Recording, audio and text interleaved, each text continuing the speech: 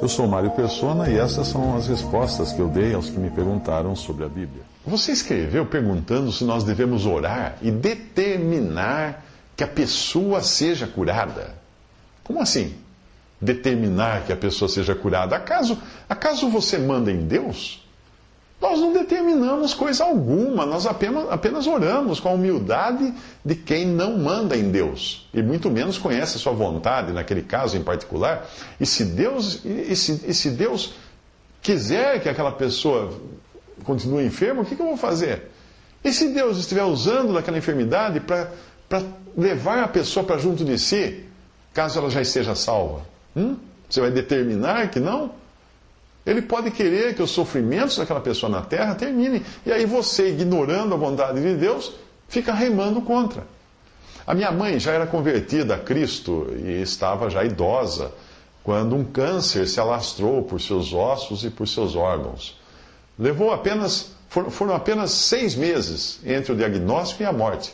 E, obviamente, nesse período nós oramos por sua cura e, ao mesmo tempo, ela buscou ajuda nos médicos. Depois de algum tempo, sofrendo os efeitos da quimioterapia e da radioterapia e da idade também, ela decidiu que era hora de parar e apenas esperar o Senhor vir buscá-la. E assim ela ficou em absoluta paz nos seus últimos dias, tomando remédio para dor e tudo mais. Mas chegou até a escolher, 2 dias antes, ela escolheu a roupa com que ela queria ser sepultada e deu ordens finais para nós, seus filhos, quanto aos lugares onde ela guardava determinadas coisas, documentos e tudo mais. Eu e as minhas irmãs sempre nos lembrávamos da história que ela nos contava, minha mãe nos contava, quando ainda adolescente. Ela era muito católica e a sua mãe estava à morte, também vítima de câncer, e a minha mãe ficava à beira da cama fazendo orações incessantes pela cura da minha avó. Mas um dia minha avó disse a ela: Ruth, Deus quer me levar e você com as suas orações só está atrapalhando. Então ela parou de orar e a minha avó faleceu. Na véspera do Senhor levar a minha mãe, uma empregada convidou alguns irmãos da sua igreja pentecostal para irem lá. O líder deles, numa atitude bem prepotente, queria entrar no quarto para orar pela cura da minha mãe e eu não permiti. Ele ficou frustrado, ele ficou bravo. Ele falou de queixo erguido, assim, enquanto há vida, há esperança. Tá. Mas eu sabia que se eu permitisse ele entrar no quarto, a sua oração seria acompanhada de toda aquela gritaria que é marca registrada do pentecostalismo, com coisas como: eu repreendo a enfermidade, profetizo a cura, sai Satanás, queima a doença, aleluia, glória a Deus, repreende o diabo. Imagina isso, essa gritaria no quarto de uma pessoa moribunda. Fazer isso numa pessoa naquela condição e que já tinha descansado, não é? Tendo desejo de partir, estar com Cristo, porque isso ainda é melhor, como Paulo fala em Filipenses 1:23, fazer isso seria apenas crueldade religiosa, seria tortura. Eu também sabia do caso, né? Quando aconteceu, eu sabia, já tinha uma experiência no caso de um crente na minha cidade que, apesar da oração da pastora, ele veio a falecer. E aí, quando a família foi perguntar para a pastora: por que ele morreu, pastora, com tanta oração que a senhora fez?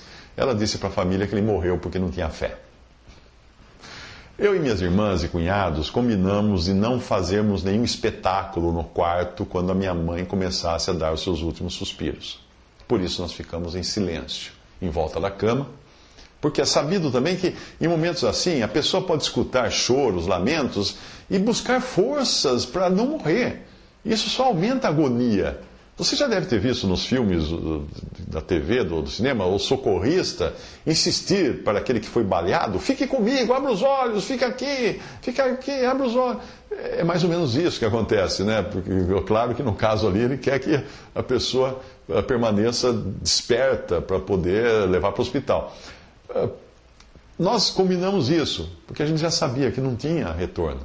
E por isso, quando cessaram os estertores da morte, aqueles suspiros, aqueles soluços, aquelas coisas que acontecem com a pessoa que está morrendo, aí o meu cunhado, quando parou tudo aquilo, minha mãe já tinha partido, o meu cunhado abriu a Bíblia, leu um salmo e fez uma oração agradecendo pela vida da minha mãe, que tinha partido dali para estar com Cristo.